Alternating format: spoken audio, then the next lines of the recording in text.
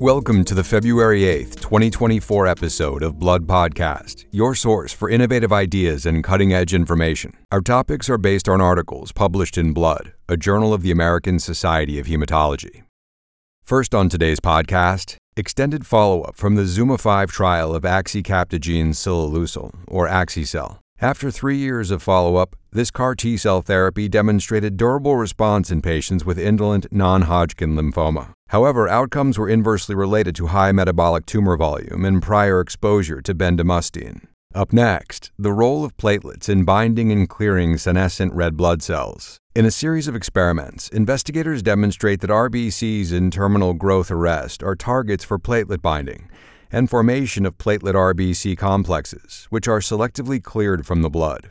Finally, a new risk stratification strategy for lymphomas of the central nervous system, or CNS. Building on a novel biomarker based on analysis of circulating tumor DNA, authors introduce a molecular prognostic index that has the potential to improve on current assessment techniques and may pave the way toward individualized treatment.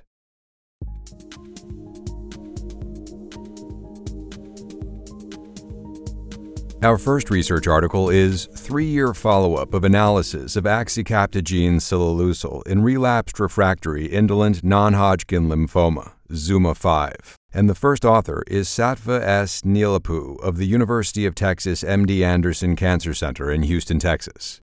Indolent non-Hodgkin lymphoma, which include most commonly follicular lymphoma, or FL, and marginal zone lymphoma, or MZL, are largely incurable. Many patients experience multiple disease relapses over time. With successive lines of treatment, remissions are progressively shorter, and eventually, most patients die due to their disease. However, the outlook is improving with the development of novel treatments, including CD19-directed CAR T-cell therapies. One of these is axicabtagene ciloleucel, or axi-cel, which has been approved for adults with relapsed refractory FL. That approval was based on ZUMA-5. This single-arm Phase 2 study included patients with relapsed refractory FL and MZL who had received at least 2 prior lines of therapy. A total of 127 patients with FL and 31 with MZL were enrolled and underwent leukapheresis. These patients went on to receive lymphodepleting chemotherapy, followed by axi-cel. In the primary analysis, the overall response rate was 92% in patients with FL, as assessed by investigators in the intent-to-treat population, and the complete response rate was 74%. That was after a median follow-up of 17.5 months. Now, Nilapu and co-authors are reporting outcomes in ZUMA-5 after 3 years of follow-up. To date, this is the longest follow-up of a CAR T-cell therapy in the treatment of indolent lymphoma. In addition to efficacy and safety data, the report includes exploratory assessments of how specific baseline variables correlate with outcomes. Those variables include prior bendamustine exposure and baseline tumor burden. Response rates in the present report are consistent with prior analyses, with a median follow-up of 41.7 months in FL and 31.8 months in MZL. The overall response rates were 94% and 77% respectively. More importantly, these new results demonstrate the durability of response. The median duration of response was not reached, and about half the patients remained in ongoing response at the data cutoff. Median progression-free survival, PFS, was 40.2 months for patients with FL, and as of this analysis, median PFS has not been reached in MZL. And median overall survival had not been reached for either indolent lymphoma subtype. Nilapu and colleagues also report that safety was manageable in these patients with relapsed refractory indolent lymphoma. There were no new safety signals reported. Most newly reported grade 3 or greater adverse events of interest were in patients who were more recently enrolled in the study. These included 1 patient with a grade 3 neurologic event, 2 patients with grade 3 to 4 infections, and 5 patients with grade 3 to 4 cytopenias.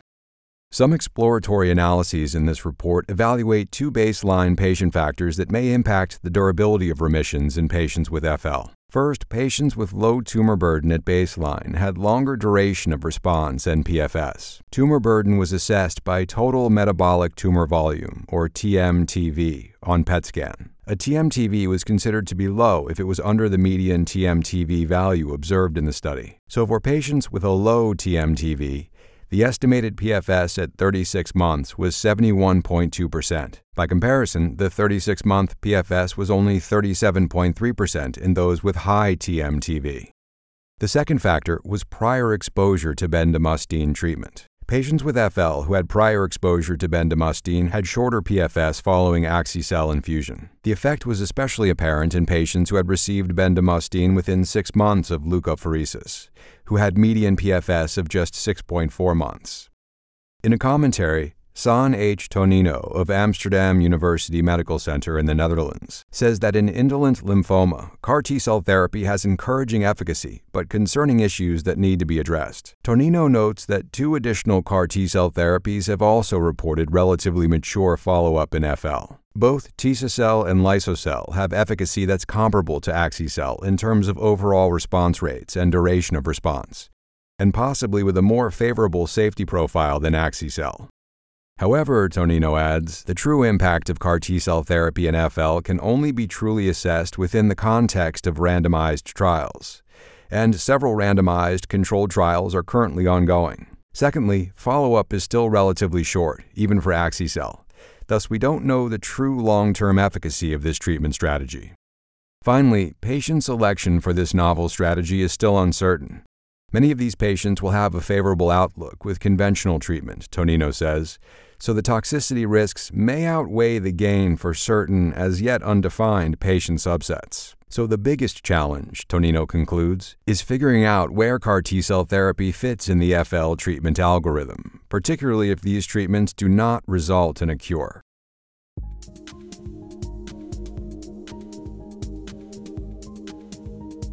Our next research article is Platelets mediate the clearance of senescent red blood cells by forming pro-phagocytic platelet cell complexes. And the first author is Diane C. Ningtyas of Australian National University in Canberra, Australia.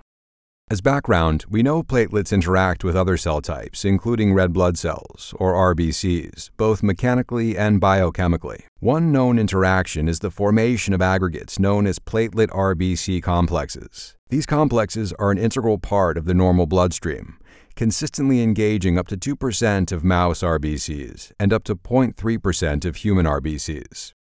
The role of platelet RBC complexes in normal physiology is not well understood. However, it is known that platelets bind to deceased RBCs. High levels of platelet RBCs complexes can be detected in the blood of patients with conditions that affect RBCs, such as sickle cell disease and malaria. In these disease states, these interactions are likely increased through changes in the RBC membrane that activate platelets or expression of certain ligands specific to the disease. Those observations led to the present research article, which is focused on platelet RBC complexes in a specific context, that is, in chronologically old or senescent RBCs. As RBCs approach senescence at approximately 60 days in mice and 120 days in humans, they begin to exhibit changes similar to what is seen in sickle cell disease and malaria RBCs. These changes, such as downregulation of CD47, promote removal of RBCs by splenic macrophages and by the reticuloendothelial system in the process of erythrophagocytosis. According to McMorran and co-authors, these mechanisms ensure that senescent RBCs do not accumulate in the circulation, as they possess increased procoagulant activity and raise the risk of thromboembolic complications.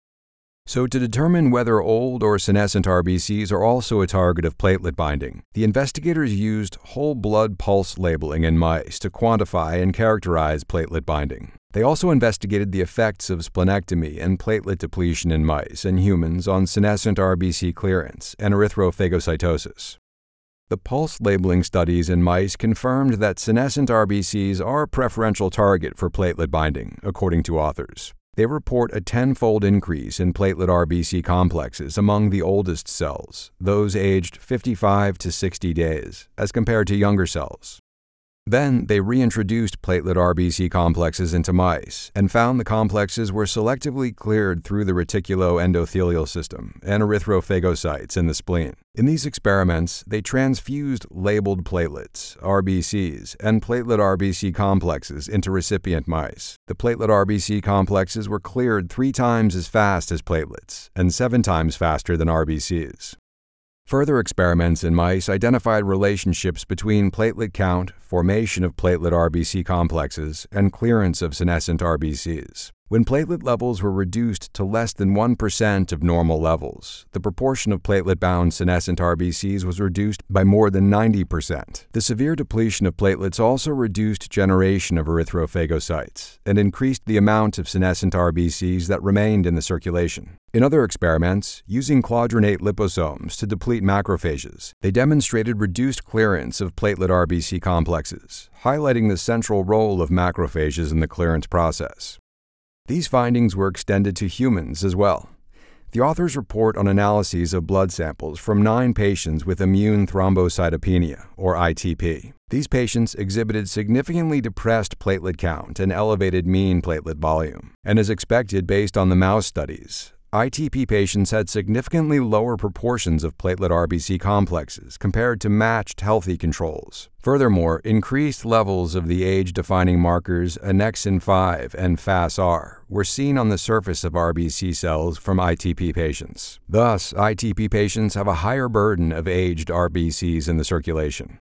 Taken together, these findings show how platelets tell old red cells to clear off. That's the title of a commentary by Jordan Vautrinot and Alistair W. Poole, both with the University of Bristol in the United Kingdom. In that commentary, Vautrinot and Poole say that the findings enhance our understanding of canonical erythrophagocytosis by focusing on a functionally specific interaction between platelets and senescent RBCs.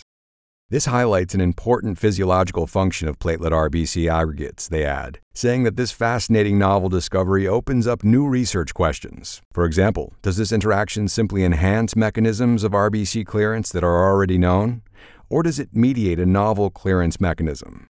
And is this all about the red blood cells, or is this also a mechanism for platelet clearance? It's possible that the senescent RBCs are being engaged by platelets that are also undergoing senescence, which would make biological sense, allowing for clearance of 2 senescent cell types in a single process. The commentary authors conclude, we now have foundational work to help unravel further complexities in the homeostasis of RBCs, and possibly platelets as well, through direct interactions between these cell types.